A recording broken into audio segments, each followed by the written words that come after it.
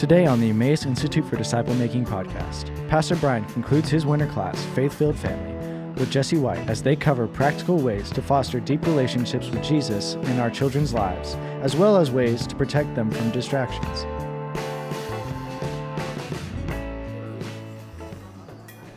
All right, folks, welcome back. Week 3, Faith-Filled Family, here we go. Glad you guys are here. You've got your handouts hopefully on your tables. You also have your books. We'll get into those towards the second half of tonight. And then there's also on the table some family discipleship guides. We're going to get into that as well in just a few minutes. Jesse White, everybody knows Jesse. She's going to start off our time tonight. We're calling Shepherding Little Souls. We're focusing more specifically on kids. I know last week we sort of began talking through discipleship strategies in your home. Does anybody remember the 4 areas that we talked about developing some strategy in? Milestones was one of them. Milestones. Jesse gets a point. Family worship was one. Devotions. It also starts with the D. You get half a point for that. Yeah, everyday devotions, and then moments, like finding the unplanned, spontaneous moments to be able to talk about the Lord with your kids, bring up His character and His goodness, His mercy, things like that. So, any luck in any of those areas this week? Any stories you want to share? Family worship stories? Anything fun? I had one that was neat this morning. I was dropping my son, he's 3, off at pre-K, and let him out of his car seat, wait in the line or whatever. And he was looking in the mirror, and he's got a boo-boo on his lip. And he was like, "Oh, I see my boo-boo." And so it was the perfect opportunity, because he's not really looking in the mirror. And I use James 1:22, when the Word of God tells us that when we look into the Word and we don't change, it's like a mirror. And he was like, "Oh, that was like a mirror." So it was kind of cool. That's great. But it only came to me because of what you had said last week. So now he will only be a doer of the word. He's not just going to be a hearer. Well done. You have finished discipling your 3-year-old. Well done. No, but that's exactly the point. It's just finding the moments to be able to connect to Scripture, to connect to God. Even if you can't think of any Bible verse to connect it to, you can be like, "Oh, wow, isn't it cool that God made our bodies so that they will heal themselves?" It'll literally fix itself. If you go punch a wall, it will never cover back over. Somebody has to show up and fix it. But God has put into our bodies the ability to heal. So, finding moments like that is exactly what we talked about. Hopefully you can keep that up. Any other stories anybody wants to share? I've been doing the seeds thing for Right Now Media every day, and she calls it. Trent turned it on one day and he forgot to do the one with the motions. So she calls it motions. So she'll say, "Daddy, motions." That's hilarious. We thought she was saying oceans. We're like, where did she come up with that? But she wants to do the motions. That's great. I love that. Did anybody have any bad stories? It did not go well. We were doing a family worship moment this week. It was towards bedtime, and we were singing through a song. I forget what song were we doing, and we were making up motions to it because we did not have we were up in Hudson's room. We didn't have the TV going, and Emmy, I feel like she's our musical child. She just gets way into the songs when we do them. But Hudson was with us for a little while. Ella really wasn't ever with us. But as we go through the song, Hudson and Ella are just tumbling on the bed. It's a great family worship moment. But again, remember, we get a lot of years with these kids. So even if they're not successful moments, in minutia over time, the weight of them is important. So keep it up. Hopefully those things will stick with you. So tonight what we're going to do is split things up into 2 parts. The first half, we're going to dive deeper into the concept of devotion time with your kids, how to talk through the Bible, how to lead them, even thinking through as they get older how to do that kind of thing. Jesse White, our kids ministry director here at Emmaus Church, last fall put together some great content in what we called the Bridge class. Some of you may have taken that class, but as I was looking over what she did and got to hear some of it ahead of time, and I already had this in my head of this was coming up, I asked her if she would set aside the date and join us, because I think the stuff that she's prepared and really connecting the devotion time, especially when your kids are young, with what they're learning here at church on Sundays, you're able to reinforce biblical themes and concepts in a way that's really profound. And so she's going to lead us through that part. And then the second half, we're going to talk more about protecting our kids. So not just like the positive, offensive investing of God's word into our kids' hearts, but then protecting them from the ways the enemy might want to distract and discourage and destroy them. So let me pray for us, and then I'm going to invite Jessie up here. She's going to lead us, and we'll go from there. Jesus, we love you, and I thank you for another chance to come together as your church. Lord, put our minds before you, before your scriptures, before wise men and women who have written books and offered a lot of wisdom for us to chew on, Father, and to grow as a result of all that, Lord, to be changed, to be more effective as we seek to be faithful parents and faithful spouses in our homes, Lord. I pray that tonight, together with the other 2 weeks, Lord, you would allow us all to go home with some practical things to apply for our own families, Lord. Some ways to be more intentional, some ways to be more careful, some ways to be more strategic when it comes to raising our families to know you and to love you. Lord, and we just put our families in your hands, Lord. We know even the best strategies, Lord, fall short with heart change because you do that work. So would you join us in our efforts, Lord? Would you join us in our diligence with your power and your provision? And would you save our kids? Would you save our spouses? Would you lead them into passion for your name as we seek to be faithful leaders in our home? We love you, Jesus. Guide our time tonight, and it's in your name that we pray. Amen. All right, Jessie. Well, welcome. Thanks for having me here. I will start with letting you guys know that I'm a parent, just like all of you. I am not a Bible scholar or any of the, I haven't gone to seminary or any of that. So hopefully that, I don't know, maybe that'll help you, maybe it won't. Maybe y'all stop listening right now. I don't know. I always like to start with why we're doing this. Why is this important in anything that I'm teaching?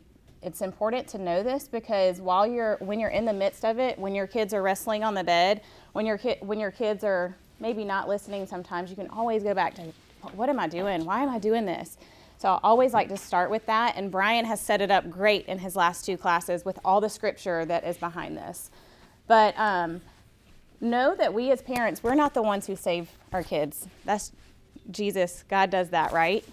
But we want our children to grow and to be spiritually healthy adults so they don't fall away from the Word. We also want our kids to grow in their relationship with God and to worship and serve Him. And we want our kids to become adults who love and cherish God's Word. So that's important because we're not just teaching our kids as kids. We're teaching our kids because we want them to be adults who do these things. We want them to cherish God's Word, know how to read it, understand it, and apply it. And last, we are called to do this, to train up and teach our kids diligently. So if any of you guys were at the Bridge class, we went over all the scripture that kind of goes along with this. At the end of this, I have it linked where you can write it down.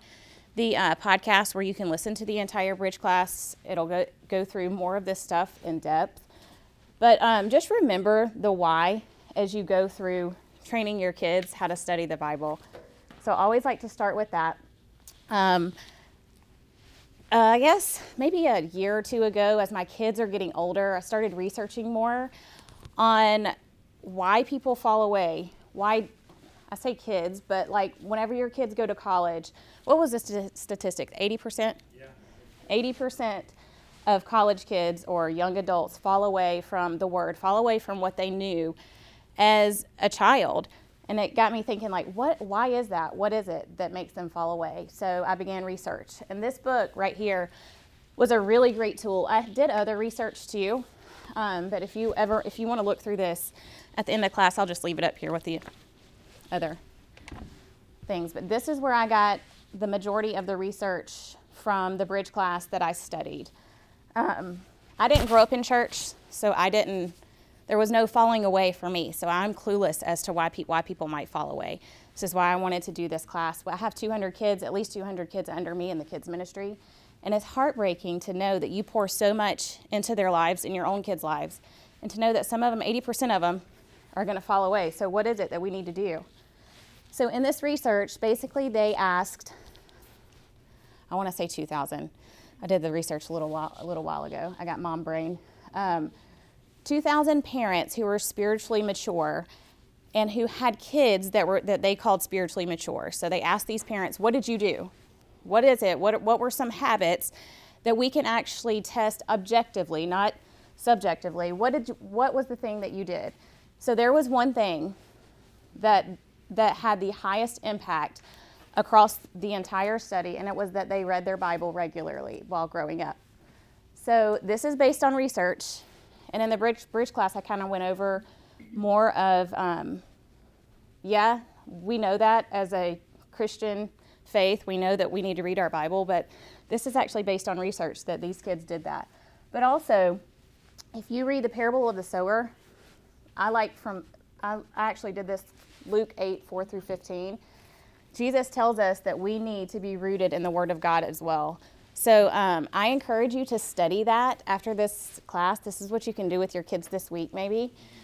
Study the parable of the sower and how important it is to be rooted in the Word of God, because it's not just based on research. While, I found that research in a book, the Bible says the same thing. So that's your first fill in the blank there. But they actually give 15 different things that these parents did to help their kids not fall away from the Word. The Bible was the only one thing that was highly influential. That was the most highly influential. And then there's 4 other things that had a moderate impact. So in your notes, you might want to kind of star the Bible part, because that's what had the most impact. But these other things, which Brian actually talked about a ton in his other 2 classes, they regularly spent time in prayer. This is what they're doing as a family. They served in the church. And I could say serving in the church, basically, they do what they see from their parents. So if you're serving, that's what leads them to serve. They primarily listen to Christian music, which was pretty cool that Brian went through that earlier this week on the Seeds of Worship, the Right Now Media thing. And he also talked about it in the family worship time, and then participated in church mission trips and projects. Those are the top 5. So you've got Bible reading, prayer, served in the church, Christian music, listen to Christian music, and mission trips.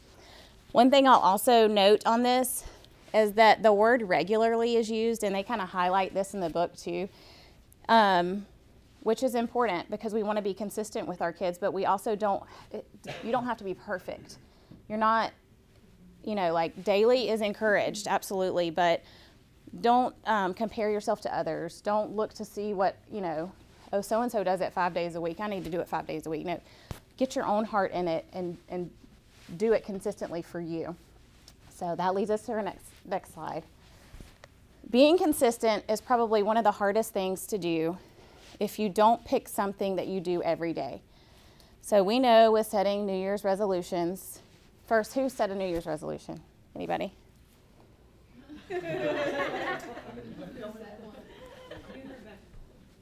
No, there's 4. I see 4. Of the 4, what's the date? January 22nd. Of the 4, who still has theirs going good? So that's 1 of 4 who is still consistent. Not to call y'all out that y'all aren't consistent. I kind of knew Brian didn't set his. So I knew I would be I'd have 1. But anyways, if you don't pick a time something that you do every day, it is super hard to be consistent with this stuff. This is why I put that at the very top. So what do you do every day? Dinner, breakfast, bedtime. I even put driving, because for my family, we used to do a lot of stuff in the car, going to and from school, because we were in the car all the time. I took 3 different kids to 3 different places. I had special time with each one of them. So we would do like the New City Catechism that Brian mentioned. We would do stuff like that in the car because it was consistent. We did it every day, and they knew that was what that time was for. So that's why I put driving on there. Even though it seems like it might not be a good time to read your Bible, there's other things that you can do on a consistent basis. Since we're talking about kids, well, really anything, minimizing chaos is important.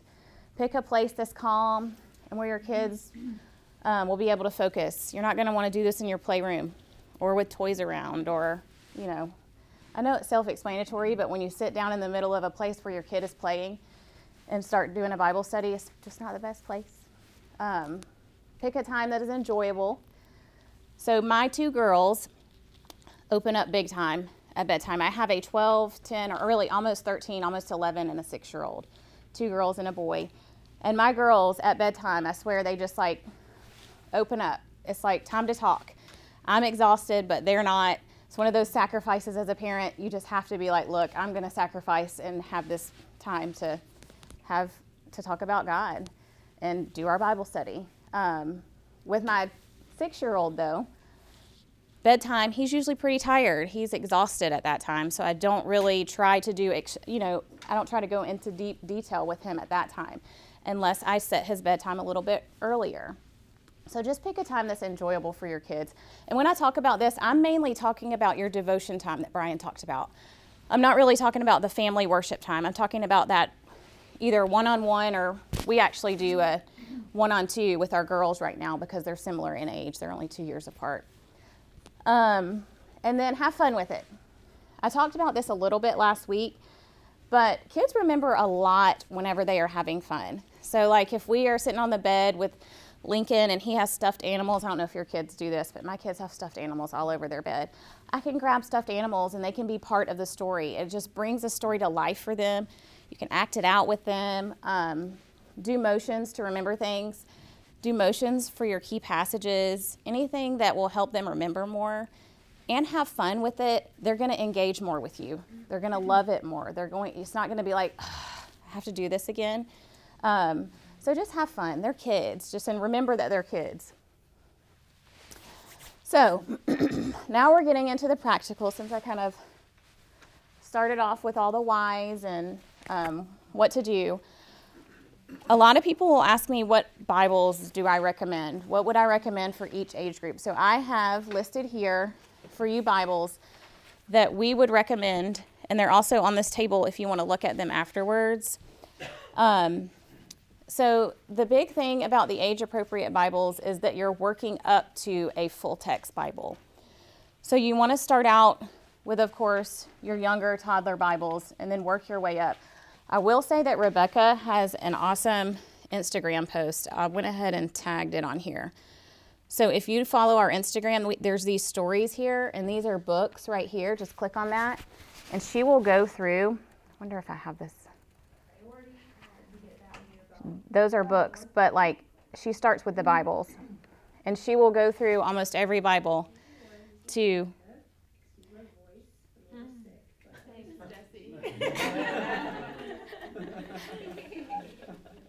You don't have to listen to it all, but go to our Instagram page. She not only goes through all the Bibles, she actually goes through all the a bunch of children's books in here too, which I'm not even going to talk about a lot tonight, but there are some great recommendations in there if you want to go through that. And I know I saw several of you guys in the bridge class, so I think you guys have seen all of this material, but there's more at the end too. But I would love, as we go through this family discipleship guide, if you have started using it and have pointers as we go along, speak up, because I know Priscilla, you use it often. Let people know what's working great, what's not working great. I will say that we started using this too at the same time. Well, maybe a month before you did, a couple weeks, because we got it in before that. I kind of wanted to test it out, and it took my son a little bit to get used to it. At one time, he told me, "I hate doing this new Bible study." I was like, "What? You got to be kidding me." Now he loves it. But he was used to the reason he said that is because he was used to doing activities with everything. And I felt like that just took away from him learning what the Bible was saying. Yeah, the activities are fun, but I don't know. I felt like it kind of took away from what he was learning. But yeah, he likes it now. So the Family Discipleship Guide is on your table. I feel like you guys need 2 of them. And this is what you can follow along with in here. So we've basically done the hard work for you guys. I feel like as a parent, We know it's important to teach our kids how to read the Bible. We know it's important. And I say read the Bible. What I really mean is study the Bible. I've always heard as a Christian, like I became a Christian in my 20s, and I always heard, read your Bible, read your Bible, read your Bible. And I never got it. I really didn't get it because I would read it and I'd be like, this is so hard to understand. I don't get it. Until somebody actually taught me how to study the Bible. And now I try to use that so much more. So in a week, if you do this, and it's by day, you just do it Sunday through Saturday, each week you will have completed every one of these things. You will have shared the gospel with your kid. You will have done an inductive Bible study with your child. So if you don't know what an inductive Bible study is, I'll go over it a little bit, but Brian also put it in y'all's notes at the very back. There's an appendix in the back. Is it 2? What? Yeah. Did I say the wrong word? No, I'm such a dork.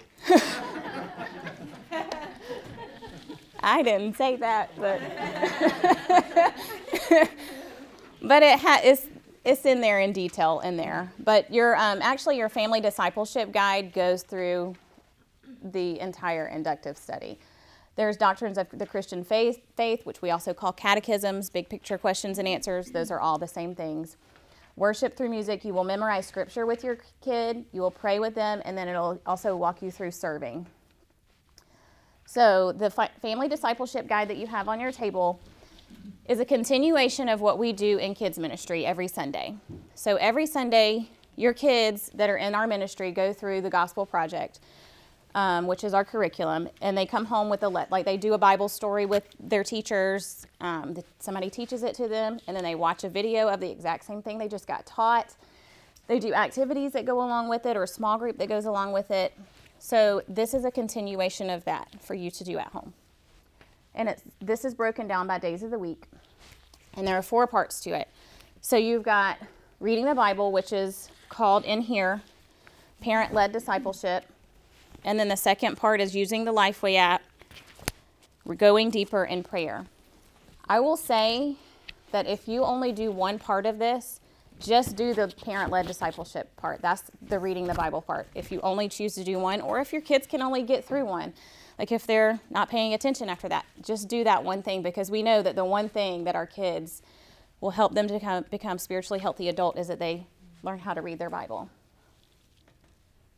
So I'm going to walk you through this so you know how to use it at home. This is your inductive Bible study. Super simple. You read, observe, interpret, and apply. That's it. So what you do for your kids, they come home with these, hopefully, these pages. Y'all know these? What do y'all do with them? Hey, good for you. Yeah. I've thrown it in the back of my car, whatever. I use it now. But on here, you can see we're in Unit 17, Session 3. On the back, it'll have the actual, we're in Ezra 4 through 6, right here, okay? So that's where you get your verses. So what you would do is you would open up Ezra chapter 4 through 6. As a parent, you would have to read through and see, which portion of the text am I going to read? 4 through 6 might be a little bit long it was long for my 6-year-old. I didn't read it all. I just picked a portion of the text, and that was the portion that we were going to study. He loves watching the Bible story video, so we watched the Bible story video on the app, which I'll go through again. And then we read straight from the Bible. And right now, since he's 6, he is reading. We actually read from a full text Bible. So it's up to you when you move your child to a full text Bible, but I would say if they can read, I would start moving them to a full text Bible. And we've got some that are really awesome. And then you read it. That's on Monday. Well, I'll tell you, Sunday starts out with just asking about the lesson. We call it the Sunday 7. They've already done their lesson, so you kind of have a free day. They already did their church. But you just ask them, what'd you learn? And it gives you some examples of what to ask. And then Monday you read, and we give you exactly what to do. It takes the hard part out of figuring out what you're supposed to do. And then Tuesday you observe. Wednesday you interpret. We put 2 interprets in there. Thursday you also interpret. Also on Thursday, we have included a timeline. It's important for you and your kids to know that this is one big story. So there's a timeline to where you can see like where you are in the Bible, what you're talking about. And then Friday is apply. Saturday has an activity that you do. So we go through the entire inductive Bible study with your child on that specific scripture. And then the second part is using your Lifeway app. This is a great tool for you. I know some people don't even know about this Lifeway app, but it is an awesome tool that goes right along with our curriculum. You can actually watch Bible stories that we watch in class. You can also listen to key passage songs that we learn key passages once a unit. If you have kids in our kids ministry, you know Treasure Box Day when Treasure Box Day is coming. To be up on it, these songs are awesome. Like Lincoln loves these songs. I'll show it to you. Let me show you where it all is. I feel like I'm only using a portion of my app. I wonder if you have the light version. Y'all see my phone? I feel like everything's difficult to me technology-wise these days. Okay, so here's the app. Y'all see the Lifeway Kids app down here at the right corner? So the Lifeway Kids app is actually the free app, but they get you to pay for the actual volume that you're on. So right now, we're in volume 6, and you can download either the iPhone or the iPad. Now, there is a light version that's free, but the light version is not going to give you the good stuff. The good stuff that I use the most is in the paid version, and it's 99 cents. Honestly, if you want to turn in your receipt, we will pay for it. I'm good with that. It is important to use this. So we are in Unit 17 right now, and we just did the temple was rebuilt. So Nikki, did you see how I got there? Yeah, Do you have all of this on yours? Do you have that? Do you have this little thing at the top right that says key passage song? Yeah, so just go to the, This one? hit that, and then it's on the top right. I don't know how I've never seen that. Because it's really So is that song what you do for family worship? No, not necessarily. That song is what I do, not for family worship, but for Lincoln. The other two of my kids are not in kids ministry. Although Raina's in 5th grade, she goes into the service, and Kyla is in middle school, so she goes into the service. So no, this is just devotion time. That what we do. Is the song like the full verse? You know how you shorten it for the little kids? Well, they have a preschool and they have a kid. So, and it's actually two different, like the preschool is like upbeat on this one, and then the kids is a little bit slower. But yeah, there's both. This is, just so you know, the CSB version of this. That's why we actually changed our key passages that we post to the CSB, because the key passage song and everything that goes along with it. But you can view your key passage up at the top, and you can change it to CSB and ESV. Our church is an ESV church. We like the ESV the best. However, the Gospel Project does CSB in their songs, and I'm okay with that. I'm fine either way they learn it. Y'all can send them learning either one of them. But it has really cool things up here too. They also have something called the Gospel. There's 2 different versions of this, so you can click through it. What it is this right here. If you get a little flustered when you're walking your kids through the gospel, this right here is awesome. Me and Lincoln actually do motions with it. This is like, we go, God rules, we send, God provided, Jesus gives, he made up that one, a gift, and then we respond. And so he could tell you the gospel in his own words through that. The reason that they have 2 different ones is because the preschool one leaves off the we respond. I guess when you're younger, they don't want to coax a response, so that's why they leave that off. Is that everything? There are fun games on here. If you click into here, I mean, Lincoln loves to color. He colors on this thing all the time. Yeah. And then if you lose your sheets, if you lose these sheets or you throw them away, they get lost. This is where you can come back and you can find the family starter questions that you can ask. Or some of the kids' questions are a little bit too, Lincoln's in kindergarten. Some of the kids' questions are a little bit too intense for him, and I'll go back and I'll look at the preschool questions and ask him the preschool questions. So it's just a really cool tool. These are, if you click on this session, Session 3 is what I clicked on, and then the family starter right there in the middle. Oh, okay. Did you see the family starter in the middle? I know when I click on it, it doesn't show where I click. And then down here is where you can watch the video. And this is the full video that your kid sees in kids ministry.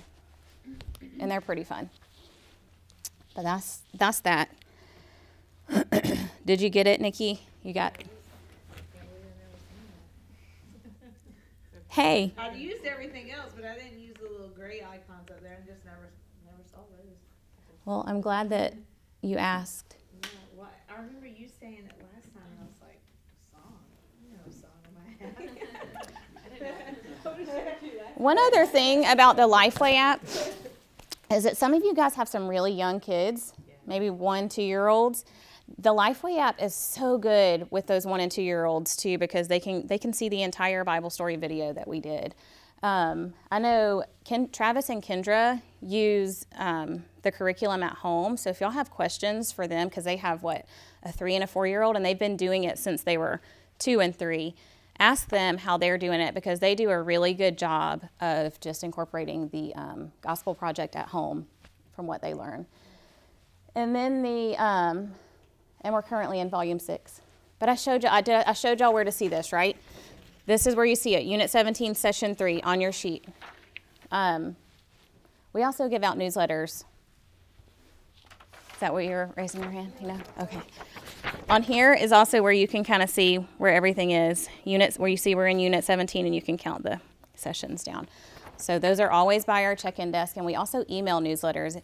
If there's anybody that doesn't get an emailed newsletter, let us know at the end and we'll add you to it. So the third part is going deeper. So remember, you're definitely doing the Bible part. You're reading the Bible with them every night, Sunday through Saturday. This gives you, of course, if you can get to it every night. Nobody's keeping track of it. Nobody's perfect. But definitely read the Bible. Your kids are probably going to want to use that app if you get the app. And then the third part is going deeper. Let's say you already do this stuff with your kids. Going deeper is going to get you deeper into the Word, deeper into some foundational truths, just like the big picture questions and answers. And I know Brian talked about this last week a little bit. But these big picture questions and answers, we actually have one per unit that we go over in kids ministry. So the kids ministry has all of these big picture questions and answers that we have. However, this book gives you even more. So one per unit means like once a month, one per month. But as a family, you could memorize more than that. You can memorize, the other ones that go right along with it. So if you want to take one of these booklets, you can feel free to take one of these. And on the app too, there are the big picture questions and answers at the top where I showed y'all the key passage song. At the top, there's also big picture question and answer. So if you need to know what it is, that's what it is. And they're on your sheet. And that's the same as the catechism, right? Yes, that is the catechism. The Gospel Project calls it big picture question and answer. Same thing. And then songs. So in each one of these, for the going deeper, we'll just take you deeper with your child. So we will do this with your child, worship with your child. We have a Spotify playlist for kids ministry. It's called Emmaus Kids. And it has all of the songs we sing in kids ministry. Most of them are pretty good. There's one that's a little bit off that your kid might make fun of, but most of them are, Spotify did a great job with having all those songs up there for us. And then I showed you the gospel and then big picture question and answer. It's really cool if you go through these though, to be able to go deeper with your kid. And then we also put find a map in your Bible and, show where the story is taking place. This is part of the go deeper. It just gives you ideas to go deeper with your kid. And then serve is also a part of it. It'll walk you through it. It'll walk you through, are you serving? Are you finding joy in serving? Is your kid figuring ways to serve? And then the last part is praying with your kid. So basically, we walk you through the Lord's Prayer, but give you ideas on what to pray with your kid. And I will say, this has been one of my favorite parts with Lincoln, because we do Bible study with our kids. We've done it since they were little. But with him, this was my favorite part because, like, I mean, I got ideas from here too. Just I followed it, and the part where it's like praying for our sins. Who have you sinned against, and who has sinned against you? Can we forgive them? It was like, it's so precious, y'all, to hear your kids, and then to also tell your kids like your sins, and like maybe you sinned against them that week.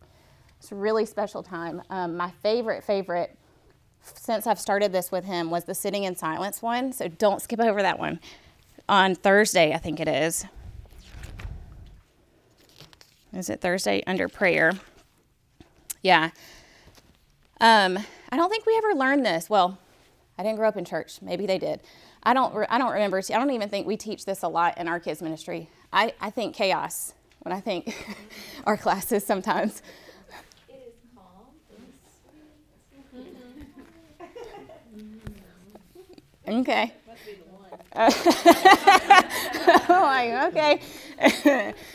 But to teach your kid to sit in silence, like if you just went over a verse and just kind of meditate on that verse, like what we did, this is just what we did. You can do whatever you want to on this. It just gives you something, to try. I was like, hey buddy, let's just have 3 minutes and let's just close our eyes, sit in silence, think about what we just learned, not ask for anything in our prayer, and just sit. And it was just the most precious time. He loved it. I was like, my 6-year-old is sitting in silence for 3 minutes and thinking about God. And I'm like, it was precious, y'all.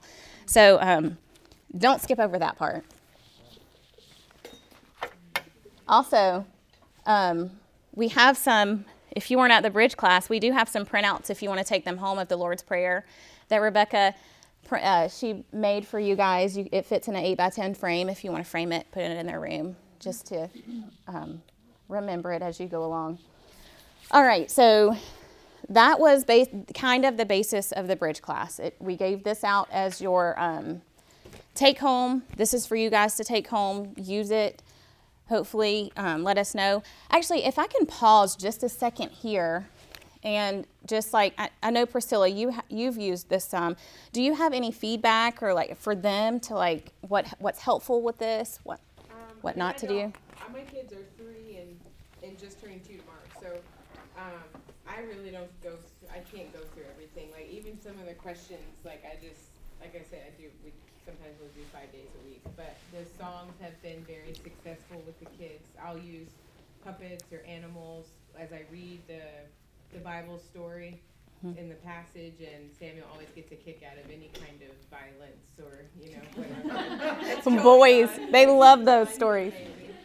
But like on the observe, it's hard to go through who, what, when, where. So I don't usually do that. I try, but a lot of times it's chaos. Yeah. Trying to contain them, and then the moments of silence, I'm like, wow, I haven't even attempted that. So like, I'll try, but Samuel's like just bonkers. But I think the songs have been very helpful, and they like to do the puzzle on the app. But the Lifeway app correlating with the Gospel Project and the picture has really, it's helped a lot just following that. But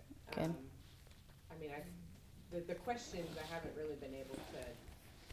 With a 3 and a 1-year-old. Yeah, so maybe in a year.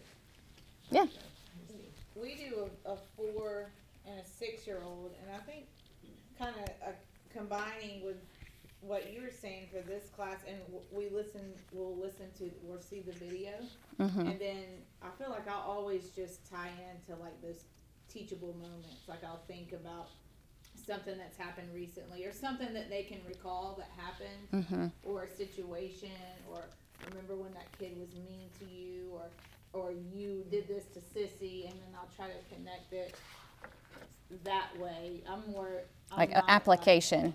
I'm not like by the book type person. I just cannot force myself to be that way, but I've noticed that that's kind of where we go with it, like taking the video, and then, or if they just have the picture, I'll be like, what's this all about on the first day? And just seeing if they can tell me what the picture means without me even reading anything yet. Yeah, that's good.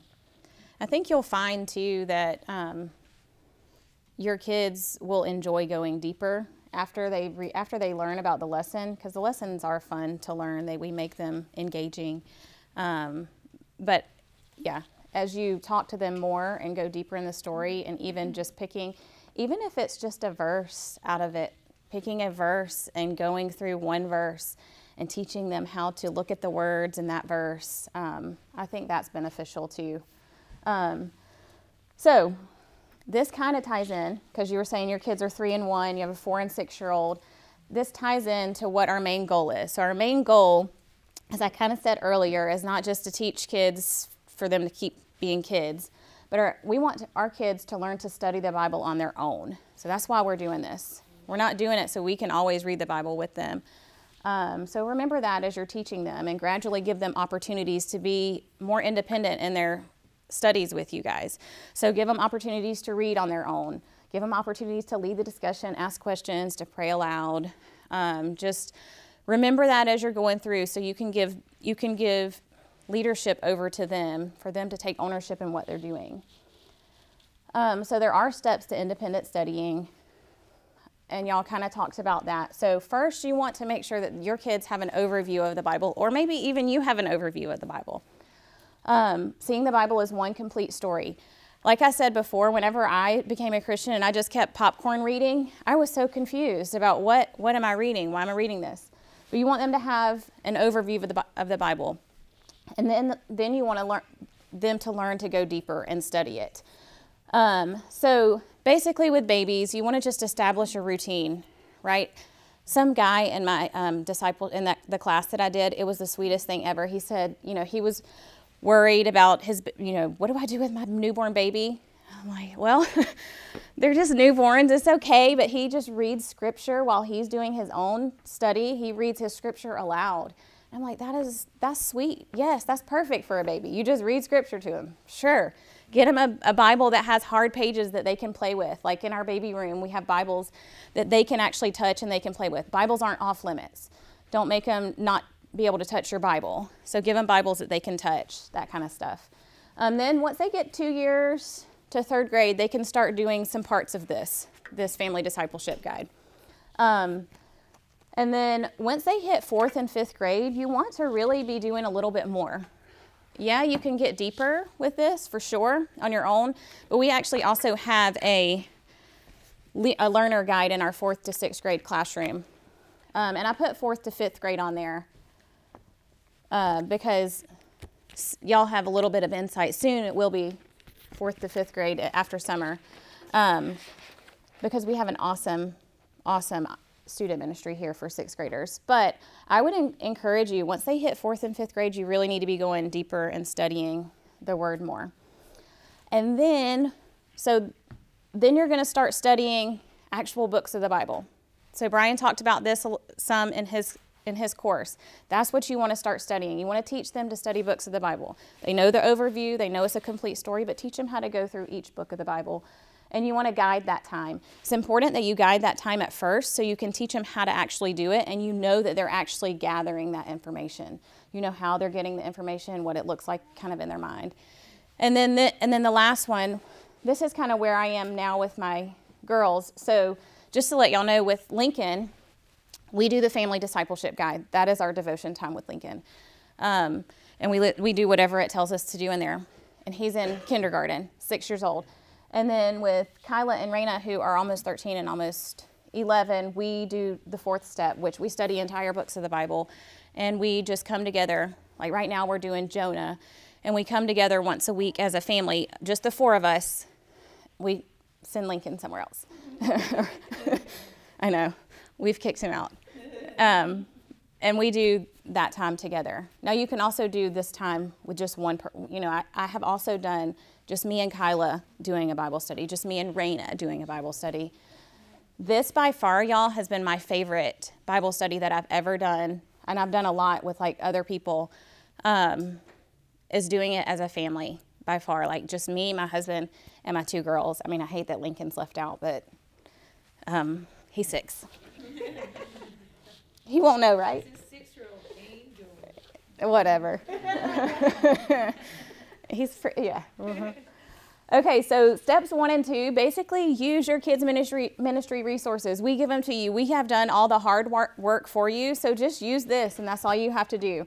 Know that that our lessons, we use the Gospel Project, and the Gospel Project does give your kids an overview of the entire Bible. We go from Genesis to Revelation in 3 years, so it's not rushed. We do all of these lessons. We give them a timeline, and every story points back to Jesus. And we already said the timeline part. So just know that the Gospel Project is a great resource. And then using this along with it, steps 1 and 2 should be just easy peasy. You don't have to do the research behind it. If you as a parent haven't grasped the Bible as one complete story yet, I would highly encourage you. First, you can serve in the kids ministry because we do teach that. I'm all about that. But also, there's this study called Seamless, and there's a teen study that goes along with it too. I just don't think it's as detailed. I've gotten one of my daughters to do that one, and then I've done the Seamless study. It's a really, really great Bible study to do the overview of the Bible. It's not going to walk you through one book of the Bible. It's just going to teach you what the overview is, like how it all fits together as one complete story. It might just be a me thing because I didn't grow up knowing all these Bible stories, but if you're like me, I would definitely recommend that. I love it. Did you do it? I'm not done with it. I'm still on a long break, but I got Nova the one too. The teen one? She just started because we were sick for so long and she didn't feel like reading it. Yeah, Kyla loved it a lot too, and she did it, I want to say maybe a year and a half ago, and she loved it. She even said, she's like, I didn't realize Daniel and Shadrach, Meshach, and Abednego were right there together, and I was like, that's hard to realize it, and she's a smart kid. I mean, I feel like she knows more than me most of the time. So it's just neat for your kids to have those aha moments, like, oh, it does all tie together. All right, and then steps 3 and 4. I know some of you guys have younger kids, but some of y'all have older kids too, and y'all might just need to start with steps 3 and 4, and that's perfectly fine to start there. This is transitioning from kids ministry lessons to actually studying books of the Bible, and you want to have that transition. You want to teach them to study an entire book of the Bible. So choose a book of the Bible to study. I would encourage you to start with James or Jonah because they're short. There's like 4 chapters in one and 5 in the other.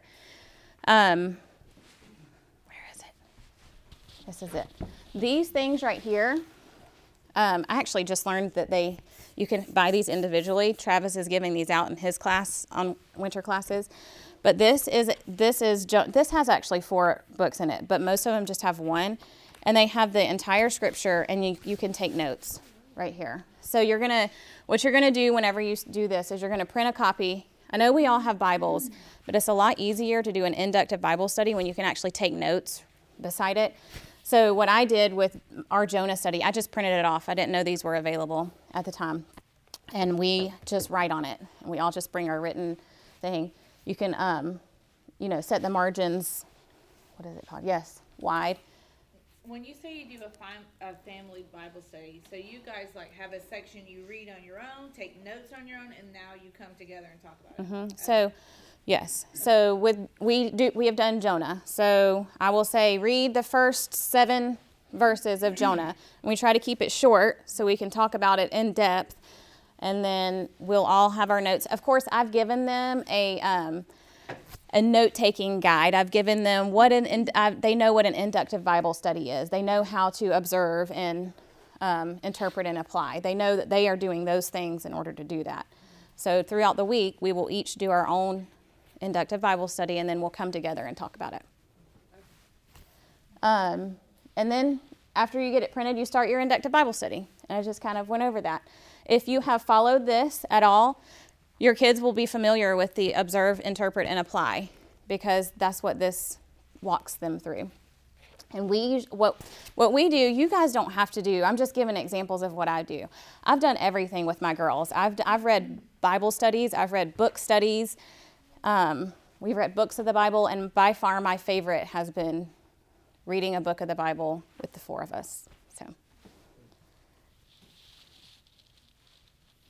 and then the milestone part from Brian's talk last week was one of my favorite parts because that was an aha moment for me. I was like, yes, that's so great to actually have a milestone of transitioning your kid into the main service.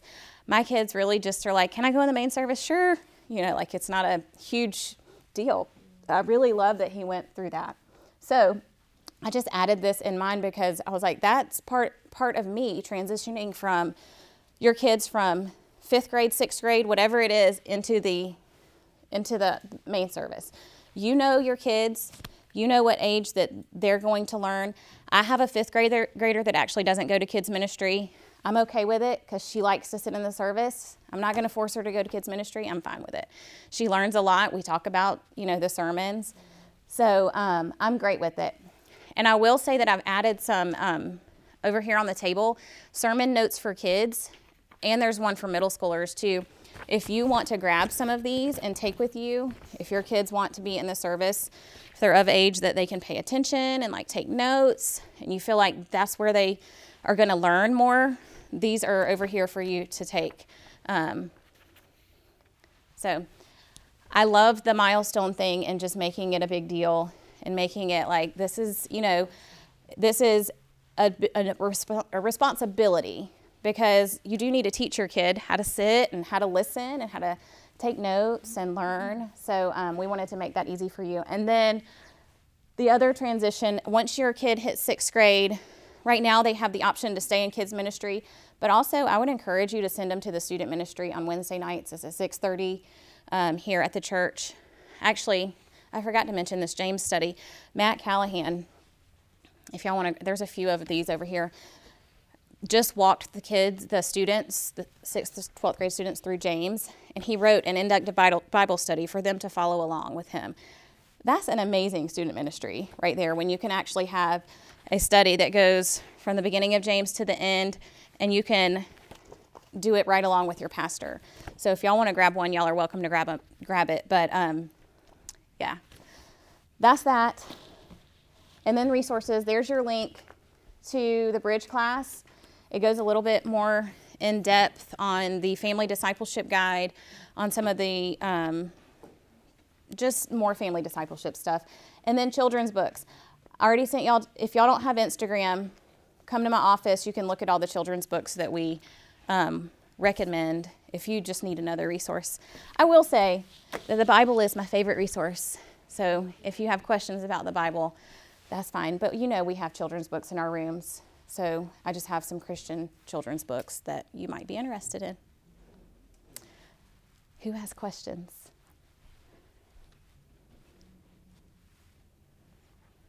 Okay. Awesome. Thank you, Jesse. Thank you. Sure.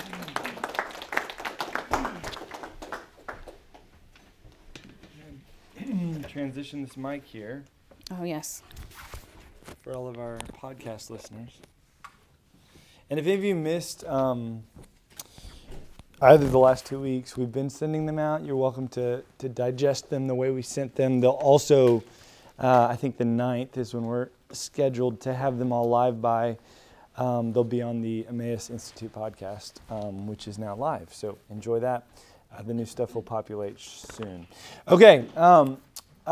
Everything we've talked about so far in this whole class has been about God's Word. Investing in our own hearts, investing in our kids' hearts, seeking to teach them to know the Lord, to know His Word, to begin to have their own relationship with Him, which is a really important part of our responsibility as their parents when it comes to what God has called us to do, which we've talked about extensively over the last few weeks. But what I want to do with the time remaining is talk about the another side of discipleship of our kids, another side of parenting, which is protecting them. And specifically, protecting our kids from the schemes of the enemy could be like a 6-week course. We could honestly talk about this at length, strategies for protecting them from influences of friends that could be damaging in their lives, all sorts of things. But I want to focus on technology because it's a dear issue to my own heart, something I care deeply about, and honestly one that I've done a lot of research on and just have seen sort of the pitfalls that are available in our modern era, which is a time that has never existed before in the history of humanity. Okay, you're living in days that no one else has lived through. There was one other moment in history where an invention has truly changed everything, and that was in the 1500s when the Gutenberg press was invented, and it was basically the moment when literacy became possible for the masses. So prior to then, most people didn't know how to read. They didn't need to read because books were very, very expensive to make. They had to be hand copied. Only the wealthy spent any time, or the monks, the Christians actually spent a lot of time in education. But very few people had access to the Bible. Very few people had access to information. It was entrusted in the elite of society. And the Gutenberg press suddenly changed all that, made book printing really cheap. So for the first time ever in the history of humanity, people could get information. And it radically transformed humanity. The Enlightenment was born out of that moment. The advances in science, the advances in arts. If you studied, history, you know all that stuff. But I think we're living in another one of those moments. The internet and its birth, which we're only 35 years towards stepping into like internet proliferating into all of our lives. But even more specifically, smartphones and having the full internet and all information you could ever want in your pocket at all times. Ease of access to information and unlimited information is transforming our world, and it requires us to be really careful as parents. So real quickly, I don't know how much of your notes I'm going to actually get through, but I'll give you a quick overview, and then we're going to jump into the practical stuff because that's the stuff that I think is most helpful. There's your blanks for those of you who are type A. Shepherding our children requires us to be diligent in teaching them the Word. Yes, that's part of it. But that's not the whole thing. The other part is to be careful to protect them against Satan's schemes. And you know this if you studied the Bible, but and you may feel weird even writing down protect against Satan's schemes. But I want you to know the Bible is very clear. Satan is real. The devil is real, and he is really out to destroy you and your family. I mean, he's out to distract. He's out to discourage. He's out to destroy. That's what he does. This is what we see all throughout the Bible. Jesus told us in John 10:10, thief comes only to steal, kill, and destroy. That's his effort always, contrasted with Jesus' effort to bring us life. In Ephesians, Paul teaches us that our fight in this life and existence is not so much against flesh and blood, but it's against he says, rulers, authorities, and cosmic powers over this present darkness. That is trippy language right there. And you know what? It's very biblical. If you go read the book of Daniel, you're going to start to see like references to spiritual princes and like angels and demons doing battle. There was an angel sent to minister to Daniel. And he said, when he gets to Daniel, he's like, I'm sorry, you prayed, and God sent me out 3 weeks ago, and I got held up. I got held up by a demon, and I had to wage war, and I had to call Michael, the archangel, to come in. And you're like reading the book, and you're like, what is going on here? We have no clue, but the Bible gives us a few glimpses. That's what's playing out. Satan after us, waging war against us. That's what we see. We're instructed to be people who put on spiritual armor and wage that battle. You also see it in 1 Peter. Peter, the apostle, telling us, be sober-minded, be watchful.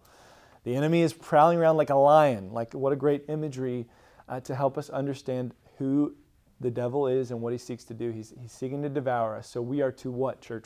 Resist him, firm in our faith, knowing the same kind of sufferings are being experienced by our brotherhood. The point is clear. Like, we're to be watchful in our own lives, but especially in our role as parents. I think we're to be cognizant of how the enemy is attacking so that we can build protection, so that we can seek to protect their little hearts. So with all that being said, let's talk about technology, this world in which we now live. I've got some statistics to just sort of help you feel the weight, and all of you feel it, right? You know how much you check your own smartphone. But I'm just going to run through a few of these. Again, smartphones were invented. Well, I mean, they were like Palm Pilots and weird things, but the iPhone came out in 2007. Okay, this is 13-year-old technology. We are the first people to have smartphones. And all of us have them. It's prolific. The fastest spreading technology in the history of humanity has been the smartphone, and its effect has been tremendous. So here's what we know. Americans spend an average of 5.5 hours per day with digital media, and more than half of that is on mobile devices. So 5.5 hours you're spending with media, not workplace laptops. I'm talking media. That's an average. In one recent survey, female students at Baylor University reported using their cell phones on average of 10 hours a day. That's insane to me. I don't know. It's an outlier, but I just wanted to give it anyways. At Barna, I think I've got this one. Barna did a big study. They've got great research on all this stuff. Read a ton of it over the last few weeks, but this is from parents assessing the device usage of their kids. Basically what they found is on average among all kids, 4.5 hours a day of technology screen time with these kids. If they're 9 to 12, it's a little less, 4.87 versus teenagers, 5.29 hours per day. One study, which this is an outlier, but I wanted to give it again, Common Sense Media found that teenagers in 2016 were averaging 9 hours a day on media. This is interesting. 3/4 of 18 to 24-year-olds, so the young among us, teenagers, college students, say that they reach for their phones immediately upon waking up in the morning. Probably you do as well. But the first thing they do is go to their devices. And once out of bed, this is average for all of us. The average adult checks their phone 221 times a day. That's an average of once every 4.3 minutes. And that's an average, y'all. There's people doing it far more. But you know it, right? You know that feeling when you've been sitting too long. You're like, what's going on out there? What time is it? I mean, we use our phones for so much. They've become another part of our bodies. If you can't even imagine leaving the house without it. If you did leave, you'd go back to get it. They're prolific in our lives. And with the rise of smartphones has also come the rise of a whole new thing called social media. MySpace was invented in 2003. Facebook was invented in 2004. Again, we are the beta testers. The experiment of social media and its effects on humanity are being played out with us and our kids, okay? No child has grown into adulthood and has become a senior citizen using social media during their lives. We don't know what this is doing to us yet, but they're starting to see some of the effects of it, and it's terrifying. Major research studies in a lot of different schools, University of California did a huge one, are finding these correlated realities with the use of technology in our lives. Increased incidences of depression and anxiety. If you use your phone a lot, you have a higher likelihood of having depression or anxiety in your life. Decreased ability to concentrate at work. They even say once you're distracted, it takes 15 minutes to get back on topic. If you're looking at your phone every 4.3 minutes and then it takes it 15 minutes to get back on topic, I can understand that. Decreased ability to sleep at night.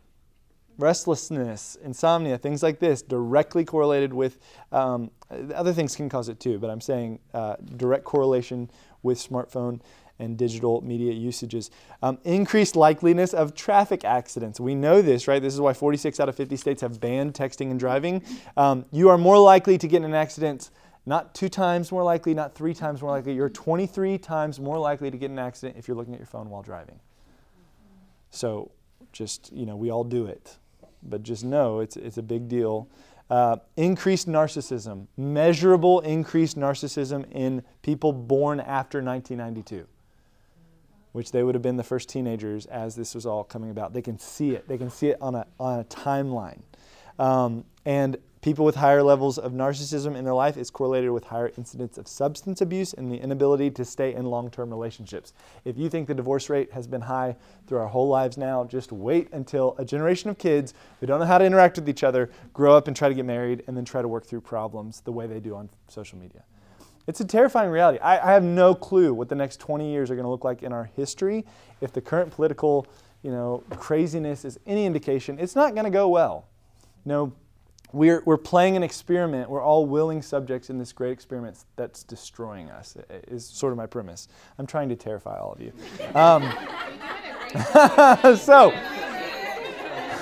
So now you can throw your phones in the trash can.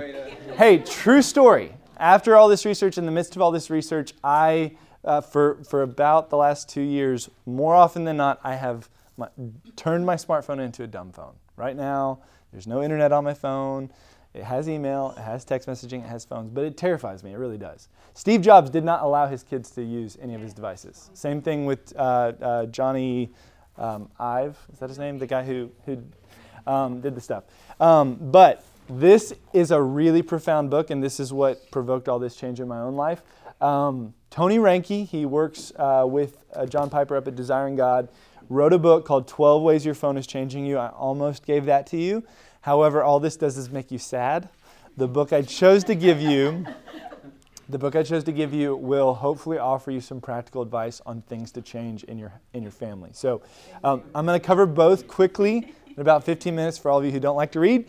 But for those of you who are equally concerned about what's going on in our society, I would highly encourage you to do the research, to be careful, and to be cognizant and watchful over your homes and over your kids' hearts and over the things that are shaping their hearts, which in our age is technology. So real quick summary of this book, 8, and he's focused on the big spiritual side effects of all this. If we're seeing all these like sociological and psychological side effects, what is this doing to us spiritually? So 8 quick things. Number 1, we live distracted lives. And silence and solitude are like essential habits for contemplating God and spending time in His Word. And we are uncomfortable with it. Our devices have trained us to be uncomfortable with solitude. We need to bring boredom back, y'all. We don't need to be constantly entertained. It is good for your kids and for you to have nothing to do and no devices around. Second thing, we crave instant satisfaction. I've got these for the... There you go. Crave instant satisfaction. We like things immediately, and we are used to getting whatever information we want as soon as we want it. Talk about an entitled society where they've never had to wait on anything. This is true of us. This is so antithetical to studying your Bible. You cannot get truth out of the Bible in a 5-second glance at it. Like all of us are trained to, that's sort of interesting.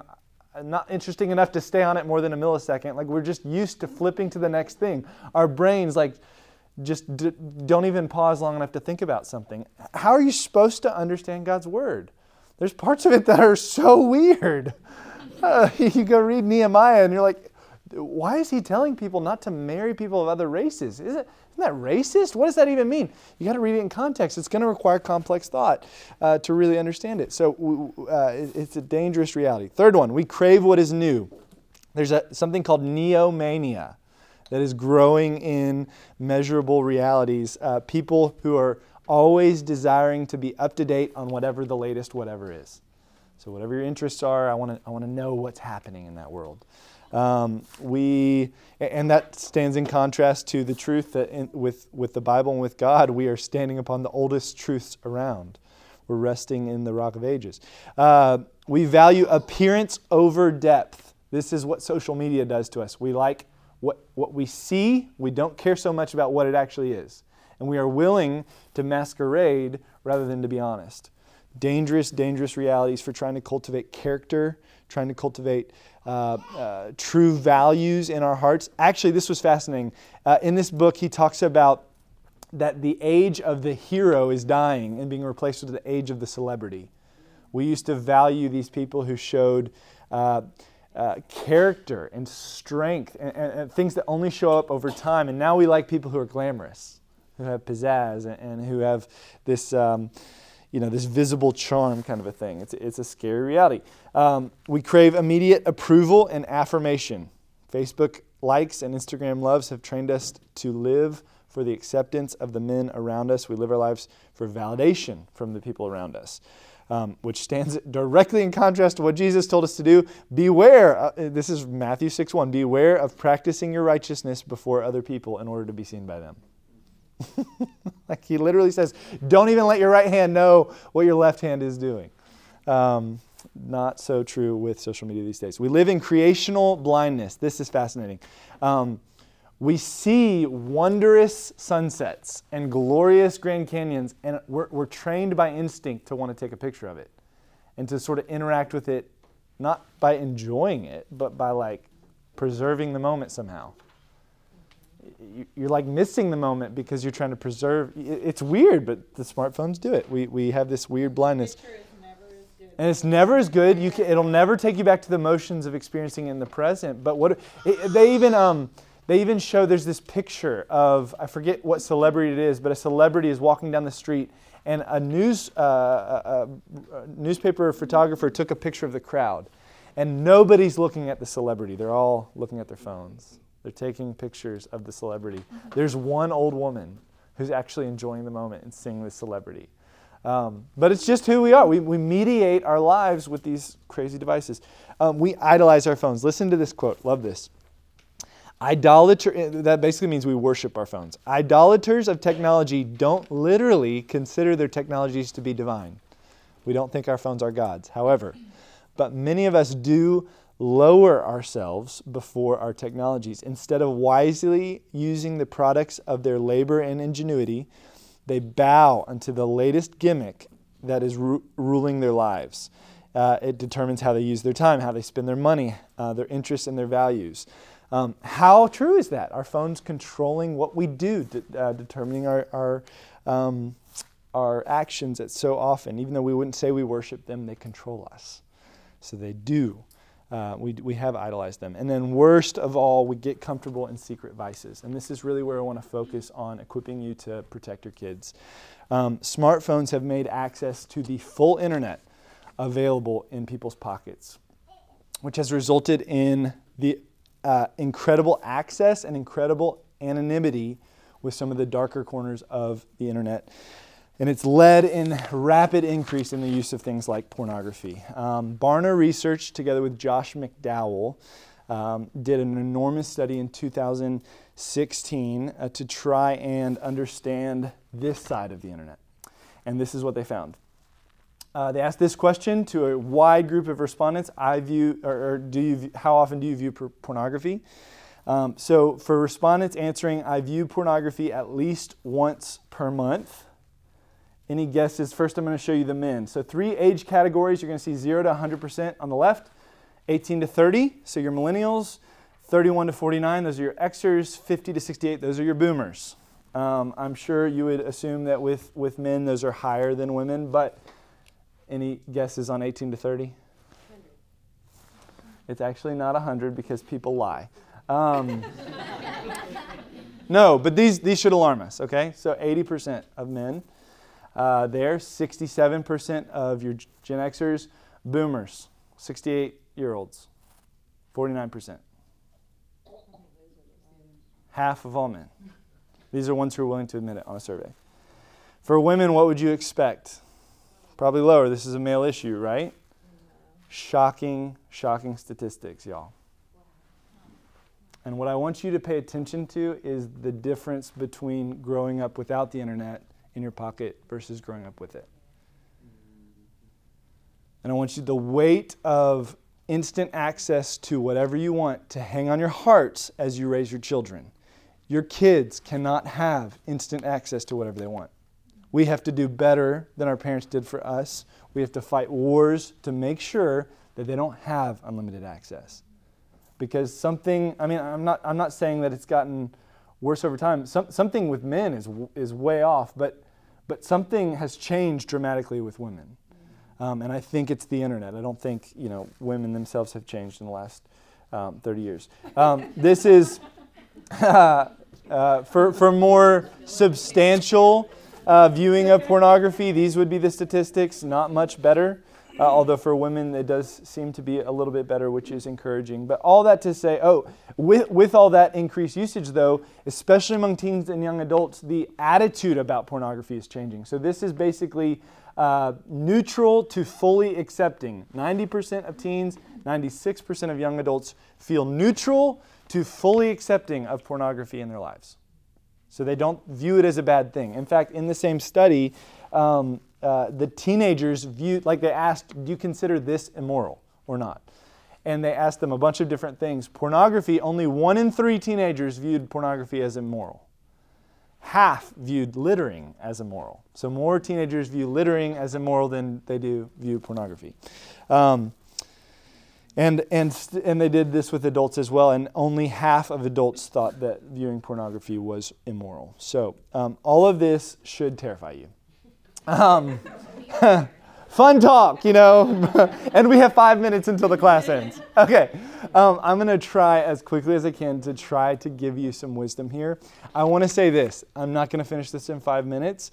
I'm more than happy to send you my notes, but I also am more than happy to sit down with any one of you and your families and talk through this at greater length, okay?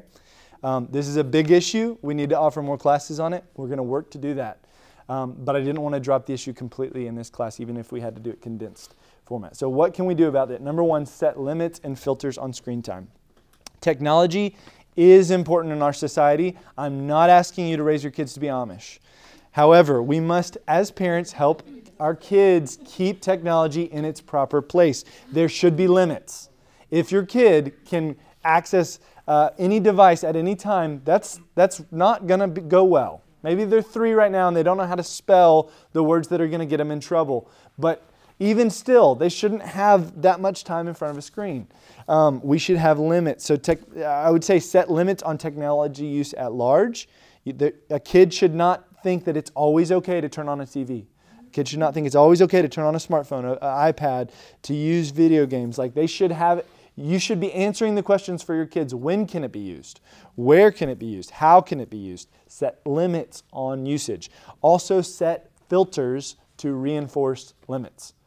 You should be setting ways so that even when they're using any device you give them access to, they can't get, I'm saying build walls in the devices so that they can't get to the darker parts of the internet. You might think to yourself, well, they'll figure out a way around it. Remarkably, technology has actually gotten really good when it comes to parental controls. So I'm going to encourage all of you to become experts in how to set up parental controls on all of your devices at home. And you have to be pretty smart about this. You have to think about we have a lot of devices in our homes that can access the internet. It's not just laptops, it's not just smartphones. It is your video game consoles. It is most of your smart TVs. It is most of your smart DVD players. It is a lot of different things, and you got to think through them all. But I'm telling you this, you will be surprised how many of them have good parental controls that you can set up for all those devices. You just have to be the expert. You can't expect your kids to guard themselves. You have to build the walls. A few good tools to be aware of and to invest in. One would be what's called screen time on your Apple devices. Apple is brilliant.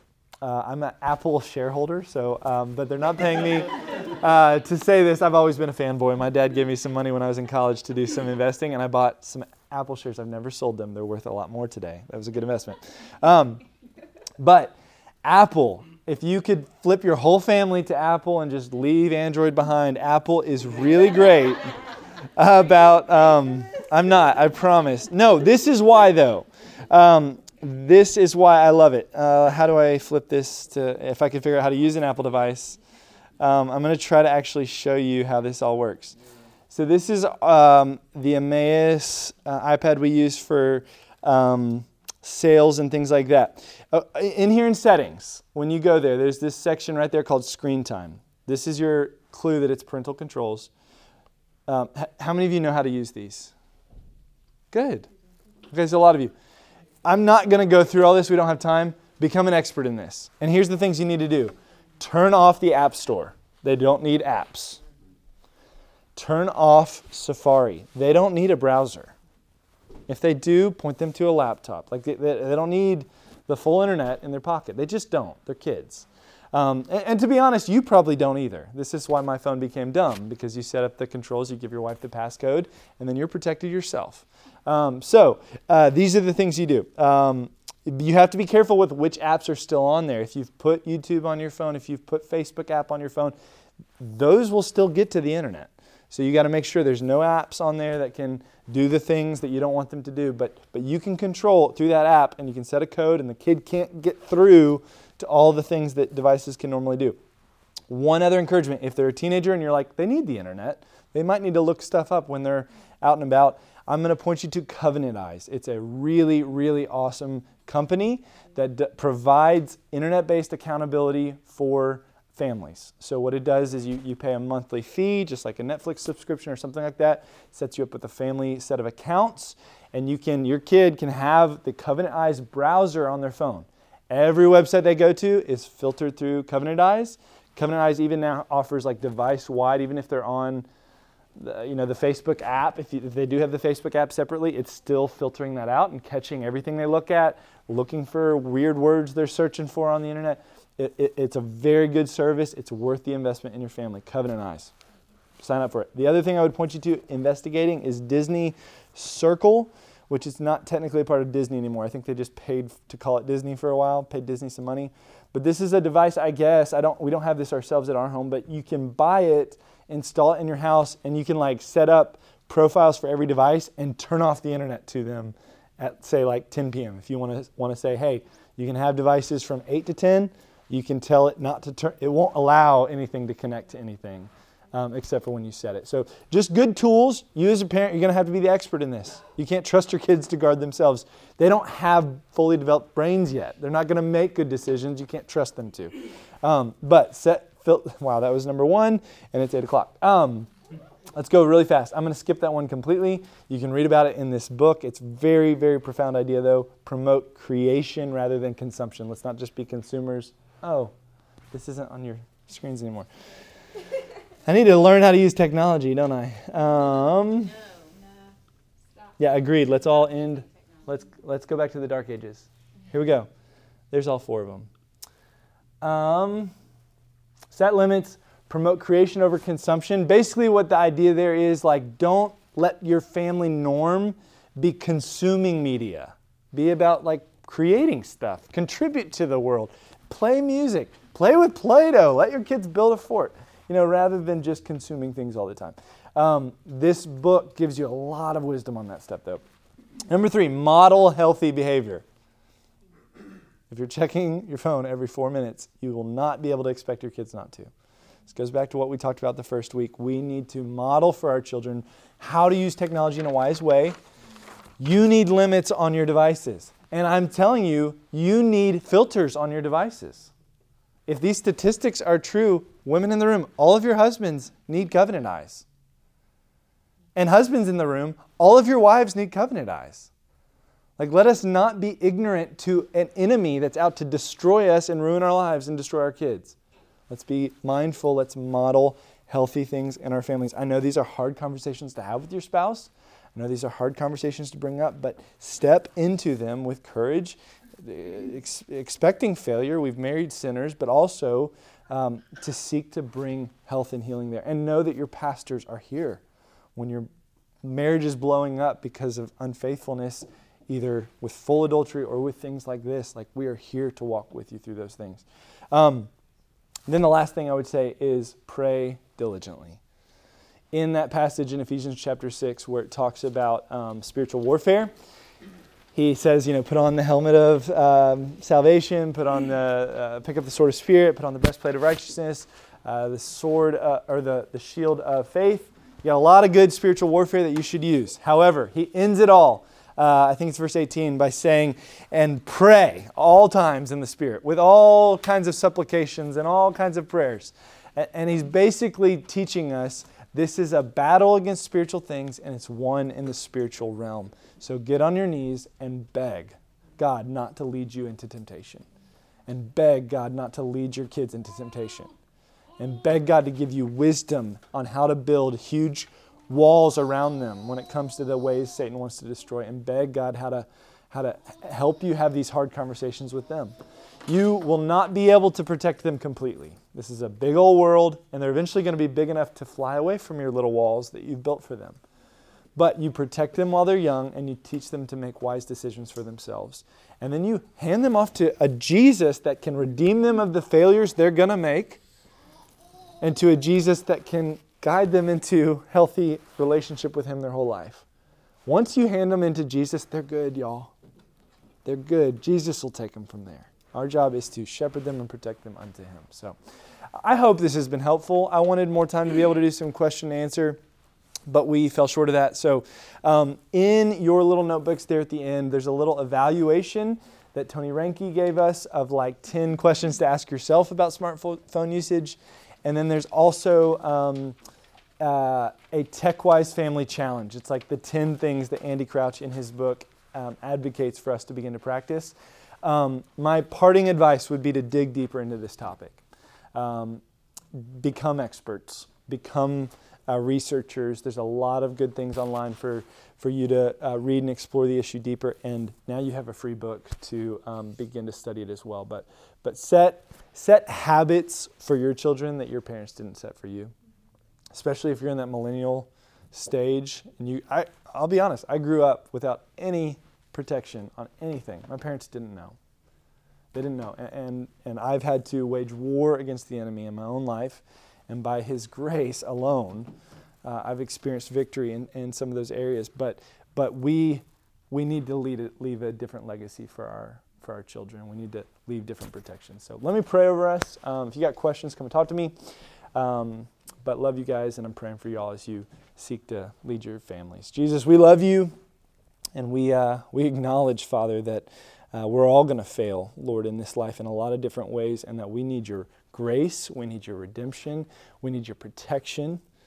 Lord, total depravity means total depravity. It means there's none of us that aren't going to walk into things that will destroy us if it's not you pulling us back, Father. So would we be brothers and sisters who hold each other back and who look to you for the strength to do that, and who do the same thing with our kids, who teach them healthy habits, who protect them from the ways the enemy might want to sneak in and destroy, Lord, but who through it all are pointing them to you, the one who will redeem them, the one who can save them, the one who can sanctify them and grow them in maturity. So, Lord, we need you. Through this whole process, we need you. Let us not take a class and walk away feeling more self-reliant when it comes to parenting. Let us walk away more dependent upon you. For all power and all health and all fruit comes from you in your hands. So Spirit, be with us. Give us discernment, wisdom, and guidance as we seek to implement this stuff in our homes. We love you, Jesus. It's in your name we pray. Amen.